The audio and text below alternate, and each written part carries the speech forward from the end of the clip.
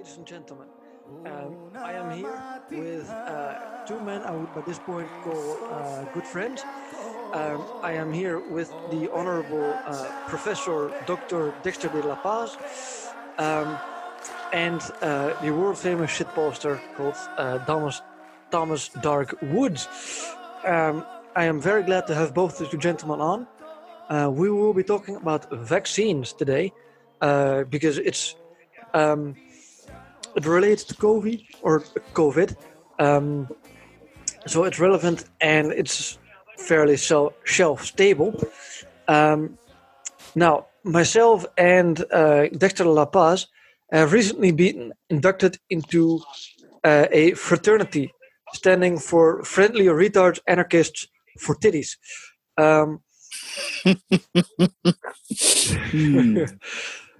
Part of this fraternity are the members from the Burning Boots podcast, the Punk Rock Libertarians, the Dissecting Liberty show, Anarchy Proper, the Good Man from the Gaslight Hour, which Paz is one of the three musketeers of, the show known as Sean v Planet, The Dose, Erase the State, No Real Libertarian, that would be me, Trent Must Talk, which is my good friend Trent, who is also an asshole, and then the Laurel and Hardy Across the Pond show, which will be me and Quincy.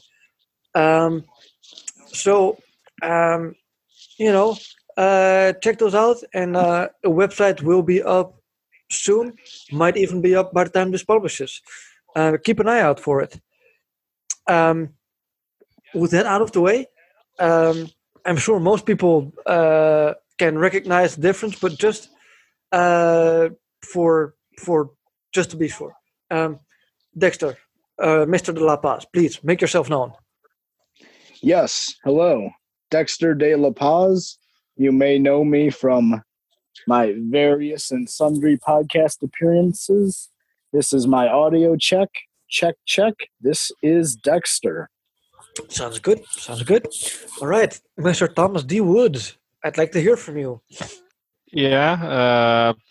I'm Thomas Digger Woods. Paz can call me Tom. You must call me Mr. Dark Woods, please.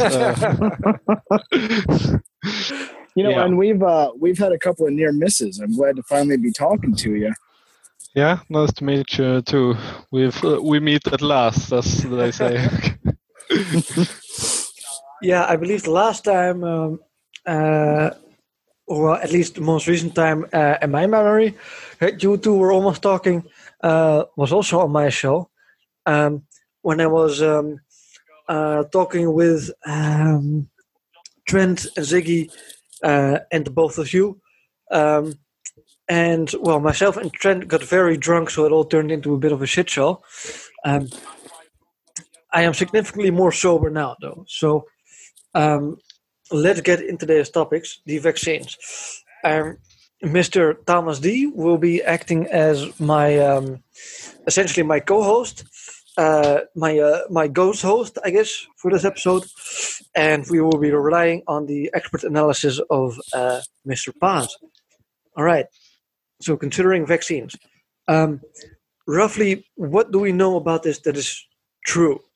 Do they actually eradicate disease? Do they actually help? And do we know of any negative side effects that are also proven true? So to start out with the things that we absolutely do know, we need to consider that vaccines themselves are not a monolithic class. Right. We need to be prepared to consider that different vaccines do different things. They have different chemical compositions, and that they are used to treat any variety of illnesses. We should say that the polio vaccine was extremely controversial for a very long time, and possibly for good reason. But it can't be denied that in the United States, and really in most of the world where it's been applied, that it has in fact, nearly eradicated the polio virus. And we can say with some amount of certainty that it was actually the vaccine eradicating the polio virus, not just a lucky correlation? Yeah, I think the evidence certainly supports that. There would be no other reason to see a downward trend in polio cases if that weren't the case. All right. Yeah, that makes sense. I'm new. I only know the anti-vaccine cases from the extreme anti-vaxxers, basically, and the argument from bodily autonomy, which is all nice and good, but so far most vaccines aren't quite mandatory, I think. So that's what piques my interest. Are there any other, let's say, so there's been talk about a COVID-19 vaccine. Do we actually know anything about this already? About a potential COVID vaccine? Yes. We know that there's, maybe you two would actually be able to answer this. I know there's one nation in Europe that's already supposedly in the human trials phases for one. And how they were able to so quickly develop one and push one to market, even if it's just in the testing phase, is pretty remarkable, because the life cycle for developing these things is typically several years, depending on just what virus they're working on. And I would also say that especially you see that a lot with flu vaccines, because there's several strains of the flu proper. And as they're developing one, they never necessarily know which flu they'll be given with or dealing with in a given year, which means that your typical flu vaccine is significantly more of what's called a crapshoot. You might be familiar with that term or phrase than other vaccines would be.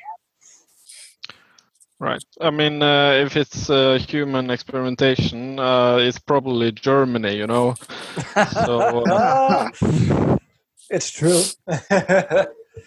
Yeah. So you were talking earlier, though, and I do want to hit on this.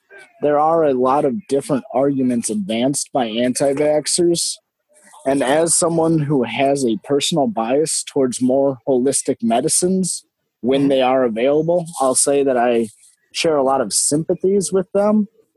But some of the accusations they like to allege have been verifiably disproven. So it's important to really take some of those claims with a grain of salt, though not necessarily all of them. Yeah. I think, let's just right away go with what we know is not true, because there's things like vaccines causing autism. Now, I'm no expert, but I am fairly certain that we can say that it's we just know it's factual that this is not true. Correct, and that is the big one. That is verifiably false. And if you hear someone still advocating for that, you should gently and intellectually disabuse them of the notion immediately. That claim originates from several pieces of research done in the late 90s. And it turns out that the man who led that research project had a direct conflict of interest because he was developing an alternate vaccine to the one that he ran his autism study on. Now, he made the claim that they led to neurological damage, which could cause autism, as a secondary result of primary damage to, it was some portion of the digestive system or some sort of gastroenterological error. Enterological? That's the word. But so that one was just verifiably false. He literally falsified the data for that. Yeah. Then the second claim that they caused autism that cropped up several years after that false study was that it was due to potential mercury poisoning present in some vaccines. Yeah, I heard about this as well. The problem with that is that the form of mercury that can cause that sort of heavy metal poisoning and neurological damage in the human body is not the same form of mercury preservative that's used in vaccines. Mm-hmm. Now, the American FDA, at least, does not actually know the dosage in which the vaccine or the mercury-present vaccine, that chemical structure of it, can be dangerous to the human body. But their research assumes that it is significantly higher and therefore safer for the human consumption, especially in vaccine form. Right. Plus, of course, it doesn't really make sense from a game theory standpoint either, because, big pharma, which is essentially the government, why would they want to create more libertarians? Precisely. Yes. So even if it weren't for the fact that we don't fully understand the dosages in which that form of mercury would need to be present, the fact that we haven't seen the fact that we didn't see increasing autism rates before and after the ban of that form of mercury means that it probably had no correlation anyways. Autism rates are actually still increasing globally, despite the fact that that form of mercury was banned in vaccines just as a precautionary measure. So, right. Do we have any idea what is causing this global rise in autism? Man, I'm in no way qualified to comment on that. If I had to hazard a completely random, off the board guess, I would imagine that it's just got something to do with increasing dietary changes in the human race over time. Mm-hmm. We are able to eat more nutritionally than we ever have at any point in human history before. So I guess it's got something to do with the evolving human diet. Yeah, it's a bit off topic, but go ahead, Mr. Woods. I've heard a theory, at least, that basically autism is sort of the next step in human evolution. Of course, evolution is both fake and gay, but it's still an interesting theory, I think. Yeah, I have heard that claim made too. I don't think that I've personally seen any research to it, but I would actually be keenly interested in seeing people actively making those claims, whether it be through research in a book or video interviews, whatever. But I have also heard that claim, yes. That's very interesting. I just thought this, but one thing that kind of popped into my mind is that autism might be kind of a welfare or luxury. Disease is not the word, but in a sense, it's similar to cancer. So cancer is kind of, not necessarily a product of the modern age, but it's much more common now because people just die way less of other shit. Yes. Right. Yes. So maybe we are noticing autism more because we have the means to, essentially, because we're coming in such a state of development that being autistic is becoming very relevant.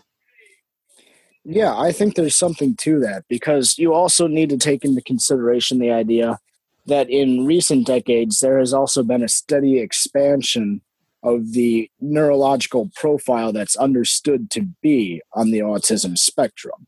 So, if there's just more conditions and more cases in which you can identify it, there will naturally be an increase as well. Exactly. But I think you're right in that it's one of the plagues of wealth, like cancer, like you said. If people aren't dying violent deaths and they're not dying of starvation and they're not dying of all these other things, you will naturally then start to see a rise in other conditions which will affect the human body in ways that are far less immediate and far less brutal than in previous portions of history. Yes, I think that would be at least a reasonable thought to entertain. Speaking of reasonable thoughts to entertain, the next step in the vaccine discussion, which things do we not know, but do we think are very likely to be true?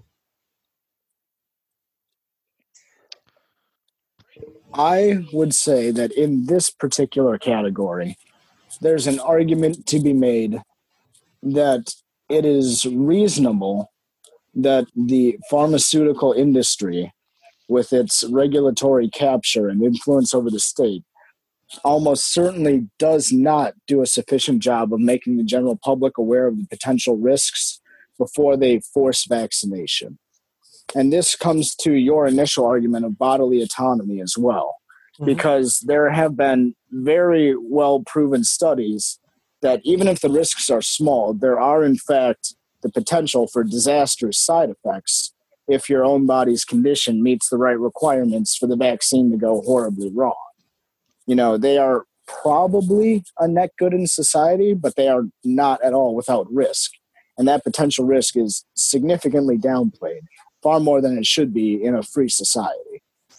Yeah, this makes a lot of sense. Because to the extent that they are, well, I'm not quite sure if they are mandatory in the Netherlands or if they are mandatory in the US. But I mean, there is a strong movement both within government and within society to mandate vaccinations. So the idea that there's government fuckery going on here and that the pharmaceutical industry is not properly informing us of the risk is not very far-fetched, I would say. Yeah, and to your point, just to clarify, here in the U.S., there is a list of quote-unquote mandatory vaccinations. Right. You can make a case that you're a conscientious objector and therefore not receive them, or rather your parents can, because the mandatory ones all happen when you're extremely young, you know, before you have informed consent yourself for it. Yes. So there is a quote-unquote mandatory list, but there's also ways out of it for the parents who choose not to accept the risk. All right. Right. So it's like the draft, I guess. Yeah, it's very similar.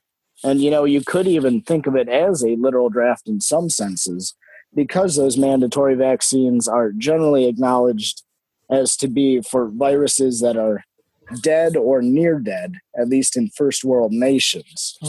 You know, it's literally using your body as an willing or unwilling soldier in the bulwark, contributing to herd immunity for some of these diseases, like smallpox, like measles, like polio.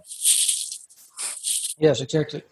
Do you actually have any idea what the potential risks roughly are? So I would like to, again, focus on the polio vaccine for just a moment, because this is a perfect illustration of both accidental risks and intentional design risks. There was an incident in the mid-50s in the U.S. in which the polio vaccine, the Salk vaccine that's, you know, so world famous, was improperly manufactured and was, as a result, contained live samples of the polio virus, as opposed to the dead samples, which are supposed to grant you the immunity. Yeah. Now, really? God, yes. Yeah. And several thousand of these improperly manufactured vaccines were sent out. 5 people died. Something like 250 people contracted the virus as a result. And, you know, just thank God it wasn't even worse. But that's a prime example of, if anything goes wrong in the manufacturing process, anything at all, you could end up actually getting the disease from the vaccines as opposed to building an immunity to them. Now, I think, keep going. I'm sorry.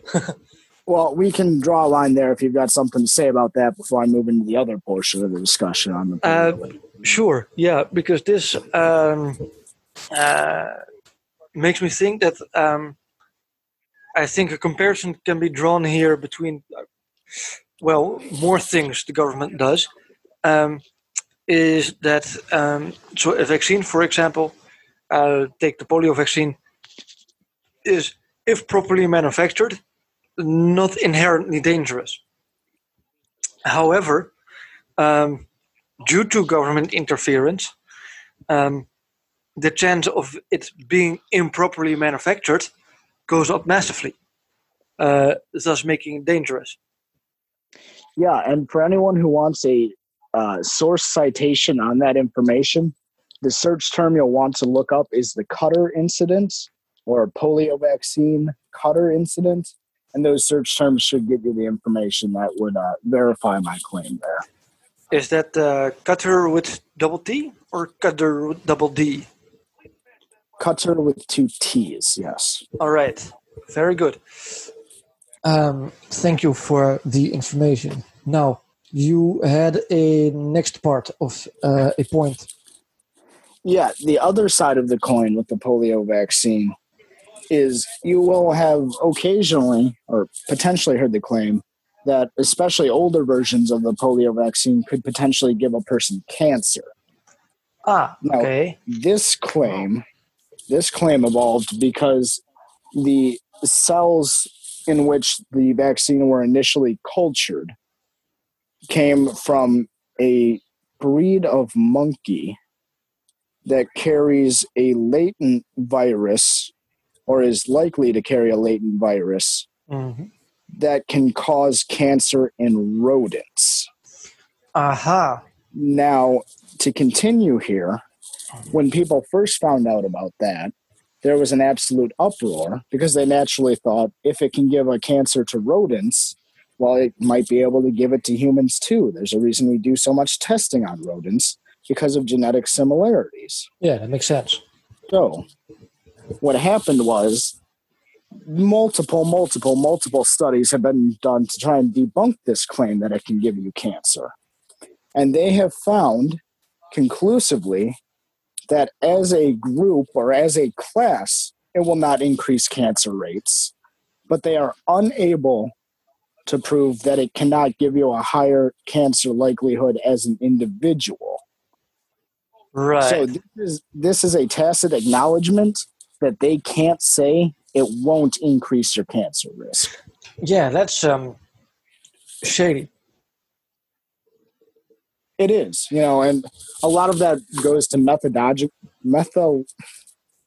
methodological problems with those studies. I swear, I know how to speak English. It's my first language. So those is those it the only issues, as well? I can do very small smatterings of elementary level German and Spanish, and I can also read and translate common folk peasant level Latin, but I wouldn't call myself anywhere near fluent in any of them. Oh well, don't worry. Dark Tom Woods only speaks retard, so we're fine. Yeah, yeah. At least you two can understand it. Yeah. Well, I mean, consider the circles we're in. So, shoot. Okay, where were we at? They cannot actively disprove that it won't increase your cancer risk. Yes. Yeah. Which I think that then creates another problem with informed consent. I would say so. Yeah.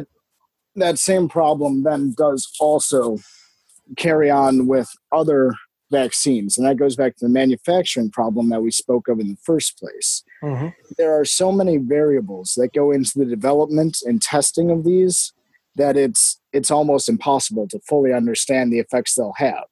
So you're hedging on the 90% chance that it will do exactly what it's supposed to, and the less than 5% chance that you'll have a disastrous reaction. Now, those odds are very good to gamble. Yes. That creates a net good, but it's not perfect. Yeah, I was about to say, I think people that, I don't know, if you step into your car or especially if you start riding a motorcycle, your chances of something very undesirable happening to you are massively bigger. But, well, as you said, informed consent is still quite relevant. Yes. Yep. Yeah. So that's all I had to say in that question category. I think, like I said, the polio vaccine is the perfect one to illustrate that with because of the concerns about it. Right. Yeah, that makes. I think that's a very good point. So that brings us to the next point.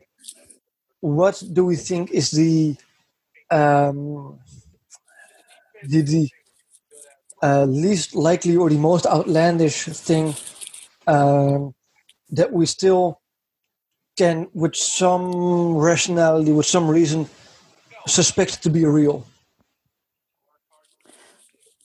So I think that this is a great transition point we can use to talk about everyone's supervillain of the moment, Mr. Gil Bates. Yes.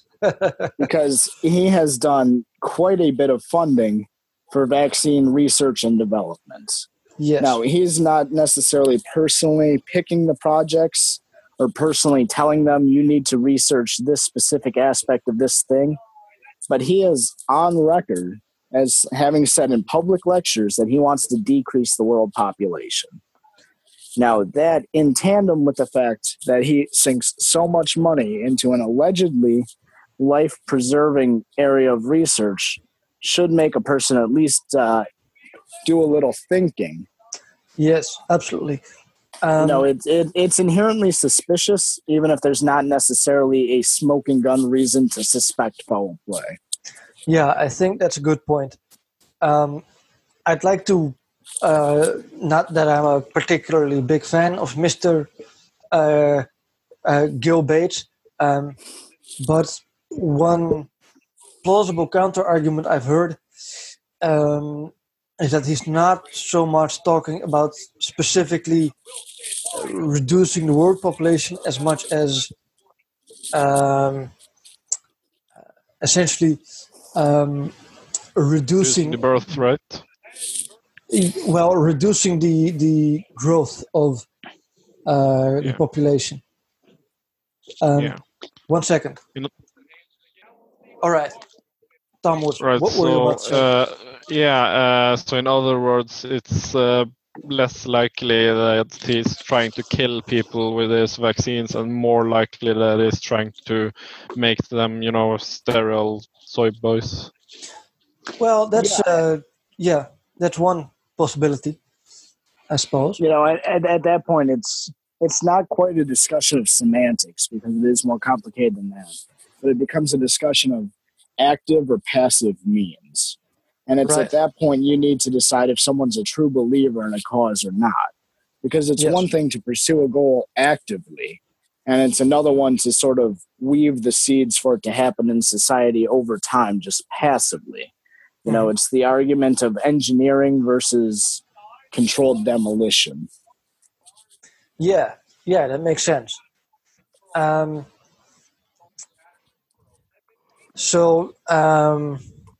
man, what do we reasonably suspect Bill Gates wants or is doing? Like, do we have anything that we can lend any credence to? Well, he wants to ID everyone. Yeah, probably using the vaccines. So that's one thing. Yeah, and that's a really good point. Microsoft does now have a patent on the ability to mine cryptocurrency using wearable technology. Now, it would be one thing if that just means your smartphone or an Apple Watch or something of that extent.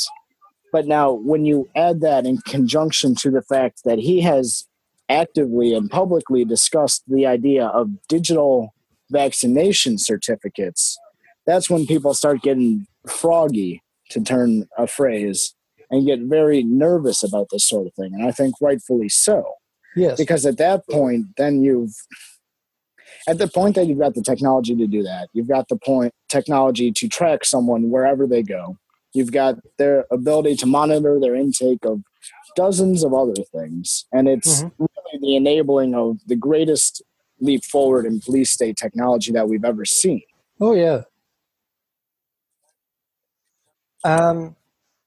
You know what? One second. So the concern then is, like we were saying with Bill Gates, is that this would enable a huge increase in police state technology. Because at the point where you could either chip someone or with some sort of invisible ink tattoo them with this information on them that then enables them to do the same exact thing with a dozen of other things, whether it's your political affiliation, whether it's known criminal associations, whether it's just you have a felony on your record or something. It's the idea that we could then make so much private information and so much information that can be weaponized against classes or groups of people so readily available to be searched through a database that we need to rightfully be concerned about. There's nothing inherently suspicious about knowing whether or not a person has had certain vaccines. It's about the state's ability to weaponize and use that information against groups of their own population. Well, and I mean, let's be fair. We'll get into the technological part later, but at least motive-wise, we know that both Microsoft and the government are capable of this and are interested in this. I mean, companies like Microsoft, Google, Facebook, etc., they're known to track everything you do. Absolutely. And the more they could track and the more data they could extract, obviously, the more they would like to. Exactly. So, I mean, this is not beyond them. This is not some crazy conspiratorial thought that they would do this. Something that I think will be an interesting thing about the eventual mandatory vaccines and chipping is that needles are a pretty common phobia. So I wonder if they're gonna be, counting that as basically you're allowed to opt out of it if you're terrified of needles, or they're just gonna piss off pretty large parts of the population, I guess. That's an interesting thought. That is a really interesting concern. I can't predict how a state actor would respond to that, but my guess is that they'd potentially tell you to suck it up and just take it anyways. But if there is some sort of conscientious objector opt-out clause, I think it would be pretty wise for everyone to take it after they've read the terms and conditions of any given vaccine that comes out of this specifically. Yeah. I wonder, because, I mean, of course, I got, I didn't quite get all my vaccinations as a child. I'm thinking back now, I got one, I think, against tuberculosis when I went to the US. But I don't remember any terms and conditions being applied to getting it. Although probably the terms and conditions were already covered under myself going to this particular university. So I wonder if this one will actually come with specific terms and conditions that we can look into. Yeah, and most of them are supposed to have them anyways. You have the right to consult and question your doctor before they're given to you, at least here in the U.S. I can't speak for the legal code in other places. Yeah. So, that is a thing. And as we discussed at the beginning of the episode, that is kind of the backbone argument of anti-vaxxers being able not to receive vaccines. Yes, exactly. Is because they are able to obtain and then give informed consent that they do not want them. Yeah. I would say that it is a very valid backbone. I mean, this right to be informed and to have bodily autonomy goes up basically no matter the circumstance. But what I would like to know is how you estimate the technological capability of, say, a Microsoft to develop a vaccine that has the technology to do all this. So we know that the technology already exists to microchip people and be able to link that microchip to accounts. Because there are companies here in my home state of Wisconsin in the US that actually offered a optional microchip to their employees so that they could use that chip instead of their ID badge or a lunch card in the company cafeteria. Oh, Jesus. So we know that the technology has been tested and that it literally works. A person could hypothetically take a small enough RFID chip in their arm or in their hand or, on their shoulder or something, and then use it if systems are configured properly in any given place to communicate with it and pull data off it and send data to it. So I think that that's also something we need to be wary of, especially with the advent of 5G networks and technology. Now, I'd like to be very clear real quick here with your audience. I am not saying that 5G gives you the coronavirus. I am not saying that 5G necessarily gives you cancer, though there's still research to be done about that. But what I am saying is that with the size of data packets that can be transmitted over a 5G band and the speed at which they can be transmitted, that then reaches the connectivity threshold for that sort of thing to become commonplace. Does that make sense? Yeah. I think it does. It does for me.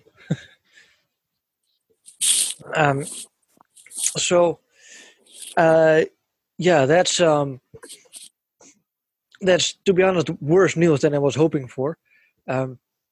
I still held out some. There's no good news to be found in the year 2020. There's just not. No, I suppose not. Talking about no good news, just to deviate from the topic a little bit more. This was today. Just for our audience, today is the 22nd of April.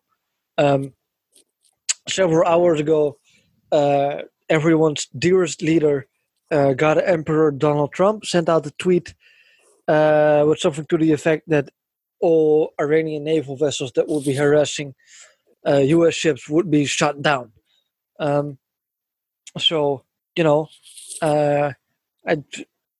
With impending economic crisis and the coronavirus, I feel like the memes about the sweet meteor of death and just nuke everyone 2020 are becoming less and less ironic every day. Yeah, and not to get us off topic of what you brought me on here to talk about too much, I would point out that tweet about Iran and that announcement of policy change with ye old Persia is especially interesting because if you were tracking U.S. news in January, back when only conspiracy theorists like myself were yelling about coronavirus, that's what the establishment media at the time was super upset about. They were trying to bang the war drums to go fight in the Middle East yet again on a new front. So the fact that that's rearing its head again here, I think, is mighty suspicious. They haven't taken their eye off that prize yet. Yeah, that's a good one. Maybe they're gonna do the old switcheroo again. Maybe it's gonna be in like 2 weeks. No one has heard of the granola virus, and everyone is gonna talk about the Rhine. Yeah, I think that's extremely plausible that they could be setting up for a bait and switch with the dominant news headlines. Yeah, that would be very interesting. Let's get back into the topic first, and then after that we can just kind of freely bullshit. Let's see. We've had essentially what do we know is true, what is very likely to be true, and what is the most outlandish thing that we are still willing to entertain is true. So roughly, vaccines aren't without risk. There has been government fuckery about this already, resulting in deaths. And there is a very real chance that Mr. Gates is trying to actually track us via microchip injection. Now, what is the most suspicious thing that isn't verifiably false, but is most likely false? So, I would posit for this there's been a lot of discussion in conspiracy circles, and I am not a biologist, so I can't make definitive claims on this either. But the idea that what is being identified as the coronavirus is actually something called an exosome, which defends your cell structure from infection as opposed to causing infection. And I think that, again, I'm so far out of my depth on that subject that I can't fairly discuss it, but it's an interesting conversation that's going on. And I've found myself, since January, when the first news broke in Western nations of what was going on, is that the virus is very real, that it is a real thing that is really happening. But there is a disturbing number of people, in my opinion, that seem to think that the virus is literally not even real. Yeah, that is. That reminds me of a lot of the how many people do you know that have had the virus tweets? People, I don't know, apparently just stuck in their own, I wouldn't even call it bubble, but their own little reality that if you don't know anyone who's been infected, it's clearly not real. Yeah, you can have discussions all you want about lethality, and perhaps the lethality of this will ultimately be overblown and far lower than we expected.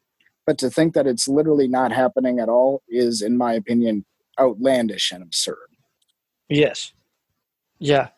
I think, I mean, if it would be, how do I say this? Man, fuck. Basically, I would expect China to behave differently if it really weren't a thing. If it really weren't a thing, they wouldn't be trying to deny it, or they wouldn't have kept it covered up for so long at first. Absolutely. They wouldn't be going through a second phase of lockdowns right now if it weren't. Exactly. Well, are you sure they're covering it up? Maybe China has the cure. Ooh. It would be an interesting twist and something that we cannot put past the year we're living in. The idea that it was fabricated and the lockdowns instituted as a way to purge dissidents. We do not have real death toll numbers out of China, and we likely never will. But the idea that they could take a relatively innocuous infectious disease outbreak and then use that as an excuse to kill 10 times the number that the disease would, because they were looking to purge political groups that they didn't want to exist any longer. I think that is extremely possible. I think so too, yeah. And in the start of this outbreak, everyone was talking about how it just makes total sense for if you got a biological weapon in your bioweapons facility, not in Canada but in China, that you have the cure as well. That's a very real point and something to be considered. I do think you raise a very good point. It relies on a narrative that involves trusting China more than I'm willing to, according to just my priors. But again, if we accept the notion that in the year of our Lord 2020, we are on a form of accelerationism that is not left-wing or right-wing, but is rather predicated on accelerating the most absurd and outlandish possible headlines, then that becomes an extremely real concern. I would like to... I think, Tom, the problem with your theory is that we're still dealing with China. So... what do you mean? Well, first, it's not exactly China's style to develop a bioweapon, but then also develop the vaccine to this bioweapon. I don't get the impression that the Chinese government is forward thinking like that. And secondly, again, it's China. So even if they have developed a cure or a vaccine, it will be extremely cheap, extremely shitty, and entirely unreliable. I mean, I get your second point, but not forward thinking. I think you forgot who did the Great Leap Forward. They're extremely forward thinking. Yes, yeah, you raise a good point. I think this is a good point to get into some more loose conspiracy theories about China, or about like China related and coronavirus related. But give me 1 second here. I have to plug in my laptop. All right. Okay. So basically, Asians are elves. Well, okay. Can you expand on that one a little bit for me? I'm intrigued here. I'm pretty sure it was Norse mythology that first did, something called an elf, and I think they might have just been describing Asians, shorter than people, and they are basically immortal. They don't really age. And they're good at making things. And yeah. I would perhaps broaden it categorically myself to speak to the general trend. As I'm sure you're both aware by now, I am a firm believer that there was at one point in history a race on this earth of literal giants. Yeah, I think I heard say that. When combined with the fact that we also have skeletons and fossils of races of diminutive midgets, which are somewhat related to humans, though not entirely human in the sense that we know them today, I think it's very plausible that folkloric tales like that are in fact predicated on something real. Right. So you think there might have been elves, just they aren't the Asians as we know today. So, or they might actually be closer related, just like Norwegians are and Dutch people actually are closer related to giants probably than most. Yeah. Yeah, that's exactly what I'm positing. And these topics are politically charged for some people, and a lot of people are uncomfortable talking about them, but I think it should be said that the human genetic makeup is remarkably diverse. And whether we see lingering traits that came from other races, sub-races of humans that eventually died out over time, or subspecies, I should say, not race, but species. Right. I think that's something that should absolutely be actively considered. We know a large portion of people today still have residual Neanderthal DNA, for example. There's no reason to believe that other sections of junk DNA couldn't possibly be from other sources too. Yeah. Yeah. I would also like to point out that the theory of yours, Tom, fits very well with what we discussed previously, being that Russia is actually the size of Belgium, and which makes sense considering how Asian the Finnish are, which also makes sense considering that the Norwegians invented elves. So essentially the Norwegians invented Asians, but they were kind of banished from Norway because that was obviously a country of giants. So they moved also to China. No Asians allowed. Yes. Racial purity, Actually, something pretty interesting is that at one point, I believe it was the first, though it may have been the second clause in the Constitution of Norway. It said that no Jews and Jesuits were allowed into the country. Really? That's yeah. I mean, I get to know Jew stuff. Like I don't get it, but I mean, anti-Semitism is fairly common, but no Jesuits. Why no Jesuits? I think Paz can answer that. That is something that's happened with a number of nations as well throughout history, is that the Jesuit order has been banned from setting up operations or practicing their particular missionary techniques. And you did see that especially in medieval and Renaissance, because the Jesuits weren't around until the 1500s.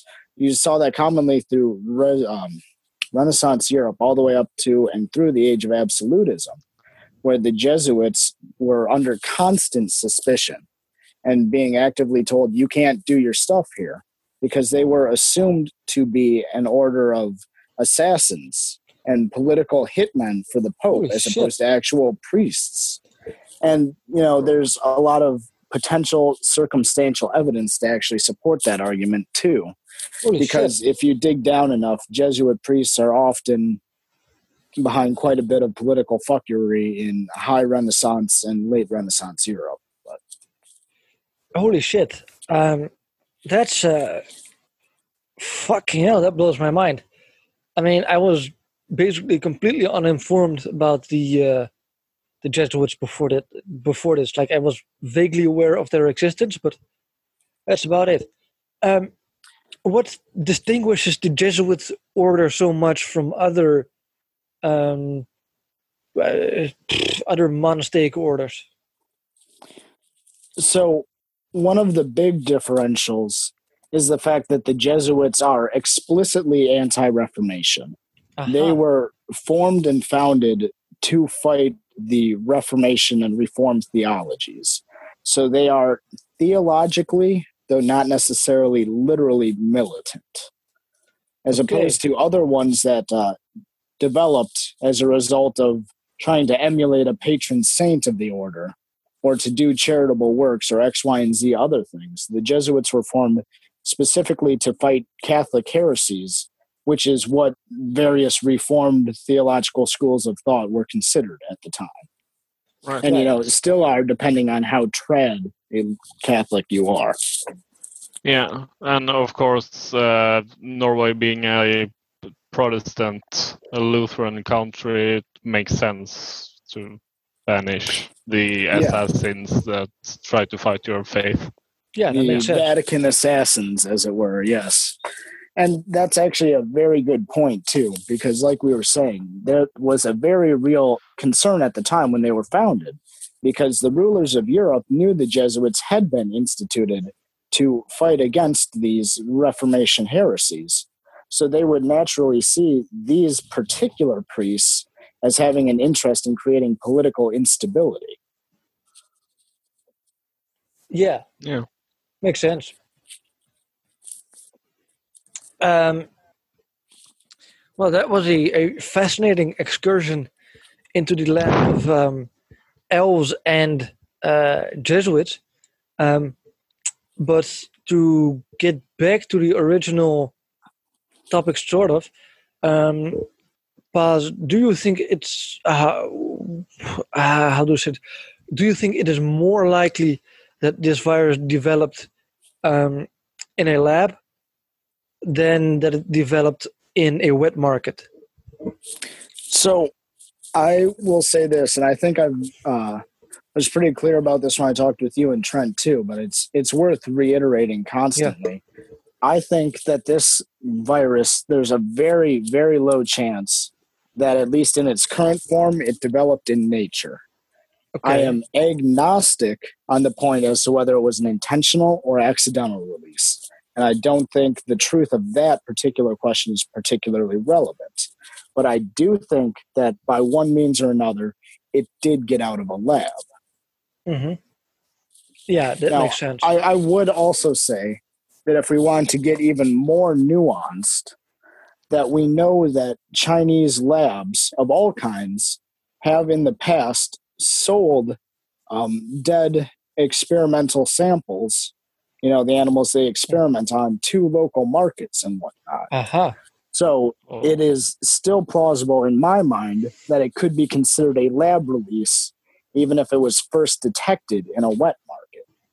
That makes sense. If some dumbass, say a literal intern, did not properly disinfect a dead bat and then hooked it on the cart to go to market, then yeah, it was a lab release. They didn't clean up their samples before they tried to resell them.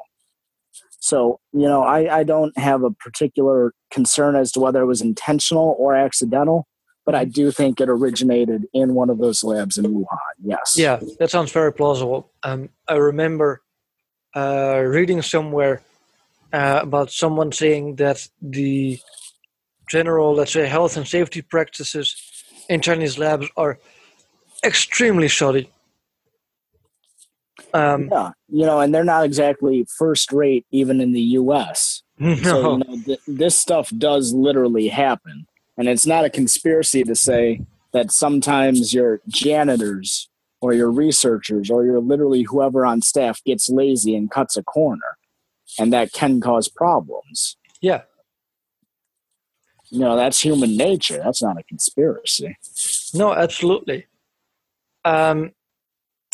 Let me see. To would you? Oh yeah, go ahead. That the Black Plague was brought by rats is extremely anti-Semitic. Send tweet.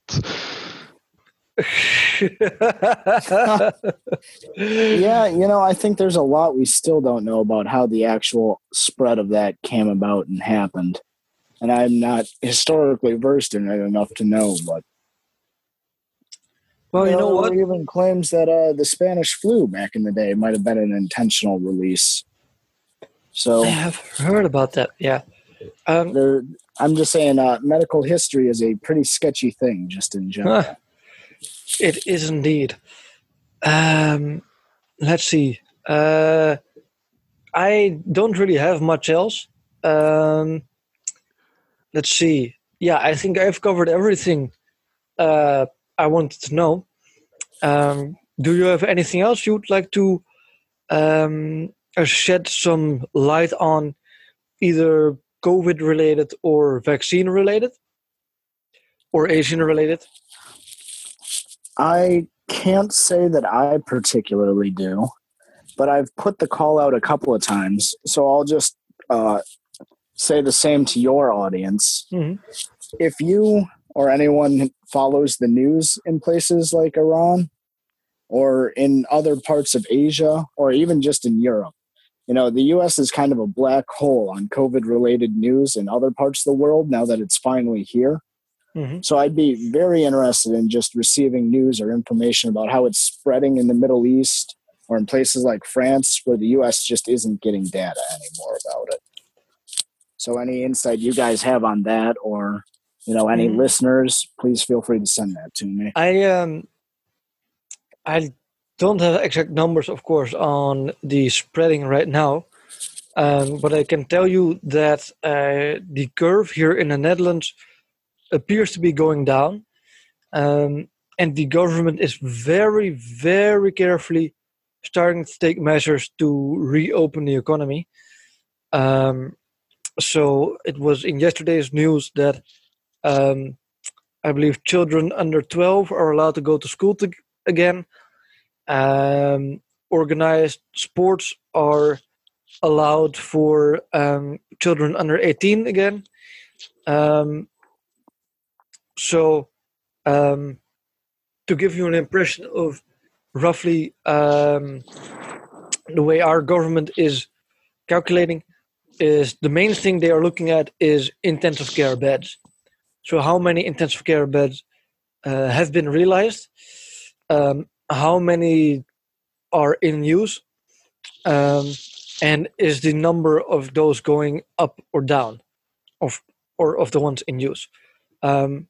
So if I am not mistaken, there's something like 1,000 or 1,200 intensive care beds usually available in the Netherlands. Or, well, available is not quite the word, but like in total. And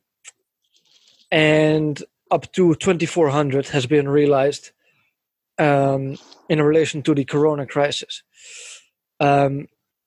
So we haven't needed all 2,400, luckily. we haven't had Italy-type situations. But now the amount of beds of the intensive care that are in use is going down. And our government is essentially saying that they, for taking further measures, their main consideration is the amount of intensive care beds in use. So that would have to be below the regular amount of intensive care beds being available to take wider-ranging reopening measures. And then they're working on apps as well to track the corona infections, essentially. But these apps are, well, it seems like they are going to be very, very irreliable. There's been 7 selected fairly recently, and one of them already had a major privacy leak.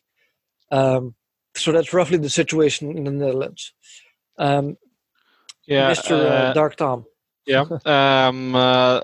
Well, it seems that the rate of infections are going down here as well. Right. Like 2 weeks ago, I think the reproduction rate was 0.7, so it's no longer exponential.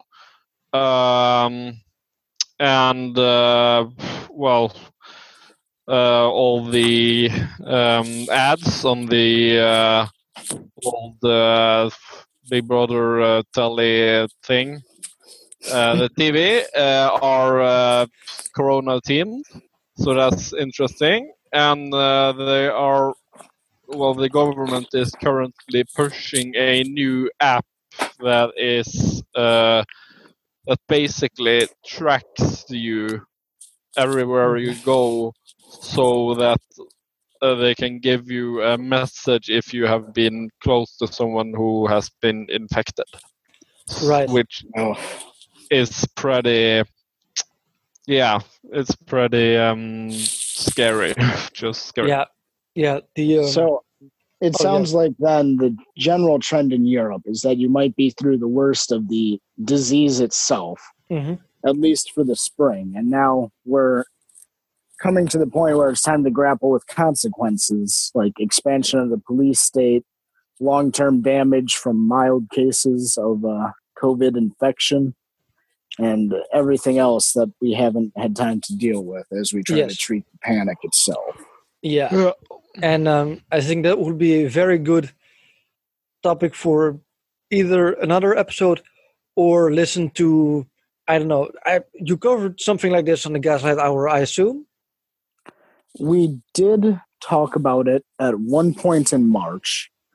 And then in our next episode, which is in editing and should be dropped by the time people have heard this, Joe and I specifically do discuss it a little bit more. Yeah. All right. That's great.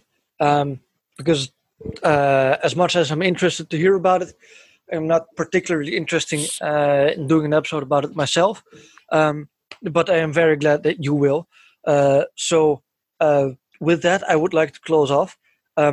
For a further discussion on consequences, secondary, tertiary effects, listen to the Gaslight Hour and listen to my good friend, Mr. De La Paz. And Joe Paz, where do people find you? They can find me on Twitter at DogmanRespecter. That is the most consistent place to find me on social media. I do also lurk through a handful of Discord servers, though I'm not particularly active in any of them. So find me on Twitter, find me on Discord. You can find me on Keybase, also at DogmanRespecter. And you can also find me on library.tv, LBRY. It's a fancy crypto project, and I archive all of my podcast appearances on a channel there, at DogmanRespecter 2. All right. That is great.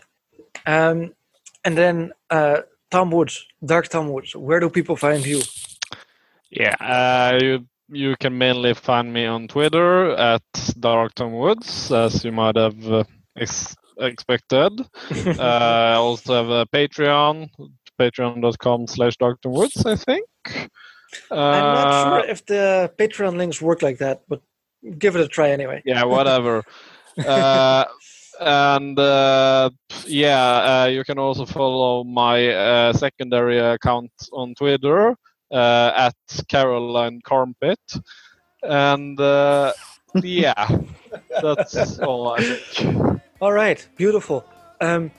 I do have opened a Patreon, and if you become a subscriber, you will get access to exclusive foot pics, although they may or may not be mine. You